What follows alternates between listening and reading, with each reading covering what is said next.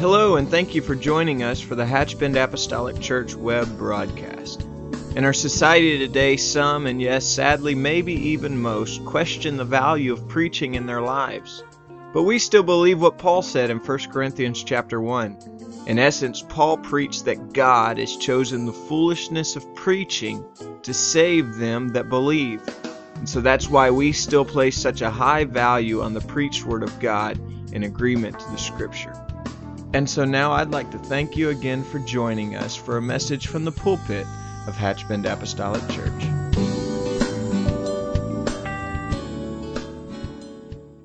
thank God for the ministry, and I thank the Lord for the ministry having a voice. Amen. Because He chose through the foolishness of preaching to save them that are lost. And you know what? That includes all of us. And I'm thankful that the Lord inspires His Word. His Word is written. His Word is infallible. His Word is irrevocable. It is forever settled. But I'm thankful that God animates that Word through power and passion and inspiration. And I'm asking you this evening to welcome our friend, and certainly not a stranger, Brother Everett Bird, to this pulpit.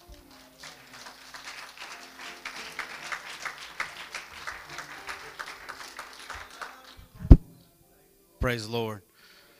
If you want to go ahead and turn to Genesis chapter 32 and verse 24. Tonight, throughout this service, I knew what I was speaking on, but from the very first song, through every song, seemed like to me has been and maybe just been me, but because I knew what I was finna talk about, so everything just kind of flowed in the same kind of theme. And so talks about, our relationship with God, just drawing Him, and He's the one. We'll give everything. We would give everything just to have a relationship with Him. Tonight, I'm going to talk about a situation. So I'm going to read Genesis chapter 32, verse 24. And Jacob was left alone, and there wrestled a man with him until the breaking of day. And when he saw that he prevailed not against him, he touched the hollow of his thigh, and the hollow of Jacob's thigh was out of joint. As he wrestled with him, and he say, Let me go, for the day breaketh. And he said, I will not let thee go, except thou bless me. And he said unto him, What is thy name? And he said, Jacob. And he said, Thy name shall not be called no more Jacob, but Israel. For as a prince hast thou power with God and with men, and hast prevailed. And Jacob asked him and said, Tell me, I pray thee, thy name. And he said, Wherefore it is that thou doest ask after my name. And he blessed him there. And Jacob called the name of the place Peniel, for I have seen God face to face, and my life is preserved. You may be seated. Tonight, I'm going to talk about having a name-changing relationship. The thing is Jacob, he was the son of Isaac. He was the grandson of Abraham. He was a third-generation believer. He had, no doubtly, he had heard the stories about his family's encounters with God. He was like me. I'm a third-generation Christian, Pentecostal. I've been third generation out in this church. And the thing about it is throughout my life, I've heard about God's encounters. I've heard about God's healings. I've heard many, many words spoken over this desk. But the thing through my life, and probably just like Jacob had been around God. He had been around Christian. He had lived a Christian life. But the thing is when we find, and I know I started reading in the middle of a story, and I'm actually in the middle of a journey, and actually in the middle of the story, but in just a minute I'm going to catch us up with that. But the thing is Jacob, his life, he had been around God. He had been around some great people in his life. His family heritage was with great people. To catch us up in the story where I read, Jacob had deceived his father into blessing him and giving him his brother's birthright. Then Jacob flees to Haran to find a wife. After staying there for 20 years and getting some of his own deceptive medicine, being deceived by his father-in-law, he started his journey back home. Now here I've went through Jacob's life, 20 years of his life in just about 3 seconds. That's almost how the last 20 years of my life has been. Just seemed like it's 3 seconds. The older you get, the time flies. But like I say, I just went through his life in just a few seconds. But the thing about it is, let me stop here and pick us up where he's at. We find, well, first he on his way home, he gets a message that his brother was still upset.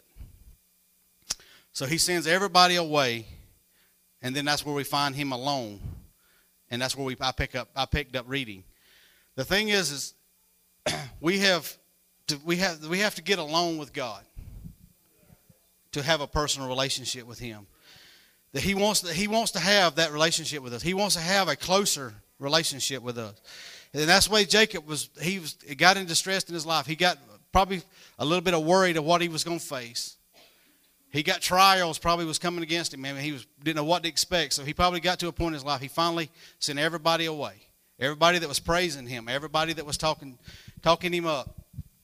They sent all them away and got alone. And that's when the encounter with the angel. That's when the encounter of God. When he got in a intimate relationship, intimate time alone with God. Then God could speak to him. And God could have that name-changing experience. That's the thing is it was not to change his name. His name, actually, Israel, actually literally means he that strives with God. The thing is he had a relationship with God through this, but before this time, he had a relationship with God. But through it, when he got alone with God, in an intimate situation, he got the relationship that him and God wanted, that God wanted to always have with him. We can go to conferences, we can go to camp meetings, and we've went to large gatherings of church services. I've been to youth services with 30,000 young people worshiping, and all these services, these conferences we go to, and I encourage you to go to them. I mean, I'm not here discounting any of them, and that's my point tonight. But the thing is from every one of these big services we go to, like I say, the services I've been in with the 30,000 young people at Youth Congress, them was really encouraging services, because you have that many people worshiping the same way you do, believe the same way you do, and they doing some of the same things you're doing. And so it is a really encouraging, and I've got many blessings from large services. But the thing is to have the relationship that you have to have with God, to get through the life that we go through, to go through the valleys that we have to go through. We have to get alone with God. We have to have some alone time with him to develop that intimate relationship with him. God's plans was from the beginning to have that kind of relationship with mankind. If we believe that there is a God, and we believe the Bible is his inspired word, then we must believe that and then also that we must believe that if God didn't care enough about having that relationship with us, then there wouldn't even be a need for the Bible or to even believe in God. But God cared enough for us and to have that kind of relationship with us. Tonight I'm going to talk. He wants to have that relationship with mankind. He wants to have that relationship with someone here tonight. Sometimes it's overwhelming that he wants to have a relationship with us, even in our times of our shortcomings, times of when we're not worth loving. There's been times when I think about, and it's overwhelming to me sometimes when I think about, he loved me when I wasn't lovable. He loved me when I didn't care to love him if he loved me. And it's sometimes I'll get overwhelmed with that, because he cared. He still wanted that relationship. When I turned back to him, didn't matter how far I got away from him, when I turned back to him, he was there to take me back. And that is so overwhelming in my life sometimes. Why did God create man in the first place? The answer is found in Revelations 4:11. It says, "Thou art worthy, O Lord, to receive glory and honor and power, For thou hast created all things, and for thy pleasure they are and were created. This scripture has two messages in it. The first part of the scripture is God created all things. That means He including man. He created all things. And then the second part of that verse is He created everything for His pleasure.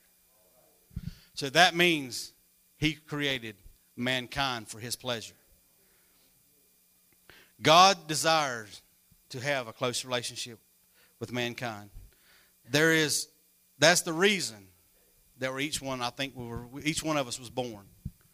It's because He created us for His pleasure. Revelations 3:20 says, Behold, I stand at the door and knock. And if any man hear my voice and open the door, I will come in to him, and I will sup with him, and he with me. Tonight, God's here standing at the door. He's knocking. He's wanting to come in and have a close relationship with each one of us. But the thing is if God desires to have that kind of relationship with mankind, then why don't everyone have a relationship with Him? That's a question that you ask. If God, He created us for His pleasure. He created us to have that kind of relationship. Why don't everyone have that kind of relationship? He's there wanting that. The answer is clearly stated in Isaiah 59 in verse 1. It says, Behold, the Lord's hand is not shortened, that it cannot save, neither His ear heavy, that it cannot hear. But your iniquities have separated between you and your God, and your sins have hid His face from you, that He will not hear. God desires to be close to man, but sin is a wedge that drives God and man apart. A wedge is designed to drive two things apart. Anybody here tonight that has ever used a wedge or driven a wedge into a block of firewood? The thing about it is it's designed in its shape. It is designed to spread two things apart, to separate two things apart. The thing is when you drive that wedge into a piece of firewood, the more force that is applied to the top of the wedge pushes the two pieces of wood further and further apart. The same is with sin. The greater sin has in our lives, the further apart we are with God. The thing is as the wedge gets started, sometimes it's small things. And that's how the wedge is designed. It's small on the point.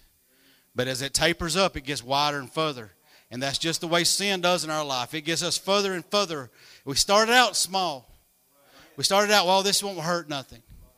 But the more that the pressure is put on that wedge, the more pressure is applied, the further and further we get pushed apart from God. The sins of Adam and Eve started the wedge between mankind and God. And the sins of mankind through time has driven the wedge of sin, driven God and man further and further apart. There's people today, we meet them every day on our jobs, at schools. We meet people that don't even know God. The generation that I grew up in, they knew something about God, but I've met people in the past couple years that don't know nothing about God. That's just a myth to them. They have no experience at all of God. And that is because the sin has been, through the time, has driven that wedge between mankind and God. There is sin in all humanity. We are all, because of Adam and Eve starting the wedge of sin, we are born sinners. We don't have to do anything to become a sinner, but just be born. Romans 5:12 says, wherefore, as by one man sin entered into the world, and death by sin, and so death passed upon all men, for that all have sinned. Romans 5:19 says, for as by one man's disobedience many were made sinners, so by the obedience of one shall many be made righteous. There is sin in all of our lives, but there is something we can do about that sin. There's a short story I want to tell about a ceramic teacher that had divided his class into two groups. One group would be graded on the quantity of their work. Was to make as many pots as possible. The other group would be graded on the quality of their work. They was to make the most perfect pot as possible. When the day came to grade the students, the professor was amazed to discover that the group being graded on the quantity also has the best quality. The group that churning out the most vessels also made the finest pieces. The reason is they were learning from their mistakes. So their work was constantly improving. The quality group spent all their time on one single pot. But without the benefit of failure, without the benefit of mistakes, they didn't have the experience to create the best quality. No one is perfect. No one here is perfect tonight. We all can gain and we all can learn from our failures, from our mistakes. And it can all, through the experience we go through life, we can draw closer to God. We can learn from our mistakes, learn from the sins that the wedge has been driven. Failure is often the back door to success. Genesis 1 tells of Adam's sin, and the rest of the Bible, basically unveiling God's plan to get rid of sin. So this whole book that we hold is so dear. The very first chapter talks about the original sin, and the rest of the book talks about how God plans to deal with this sin. God is here tonight, and He is wanting to have that relationship with you. The thing is we all, a lot of us here, has had a relationship with God. I'm talking to myself today. I've been around this church as long as this church building's been here. I was coming to church here before this church building was built here, when it was in the little white building beside it. But the thing is I've been around church all my life, and I've been in relationships. But God is right now, I believe He is drawing us closer. He wanting to have a closer relationship with us. He's wanting us to have the relationship like Jacob had. He's wanting to have it to the point that we have a name-changing relationship. He wants us to be completely committed to Him. When a husband and a wife gets married, they become one. The wife changes her name. Most of the time. The wife changes their name to has a name changing in that relationship. Because of the relationship, she changes her name to be one. And that is what God is wanting for us. He is wanting us to have that kind of relationship. He's wanting us to not literally change our name, but He wants us to draw closer to Him. He's wanting to be committed, us to be committed to Him. The thing is, we have to, just like Jacob, in closing tonight, we don't have to have that kind of relationship with God. To find that relationship with God, we're going to have to get along with Him. You don't have to, we called it our prayer closets. You should have a place that you pray at that's all alone. But you don't have to be completely by yourself to be alone with God. You can find a place in the middle of a crowd to be alone with God. God is just wanting us. He's wanting us to get along with Him. He's wanting us to draw closer to Him. He's wanting us to have that kind of relationship that He desired to have from the beginning. Tonight, I think, as we stand, tonight I think that there's somebody in here that God is speaking to. And I think God is wanting to draw closer to you tonight, because I think He wants that relationship. He's wanting to build that relationship or rebuild that relationship that's been broken down. That the wedge of sin has separated us from God sometimes. And God is wanting to restore that relationship. Tonight, as we find somewhere, and as they play and sing, if we find somewhere tonight to pray alone and get our relationship with God, repair that relationship.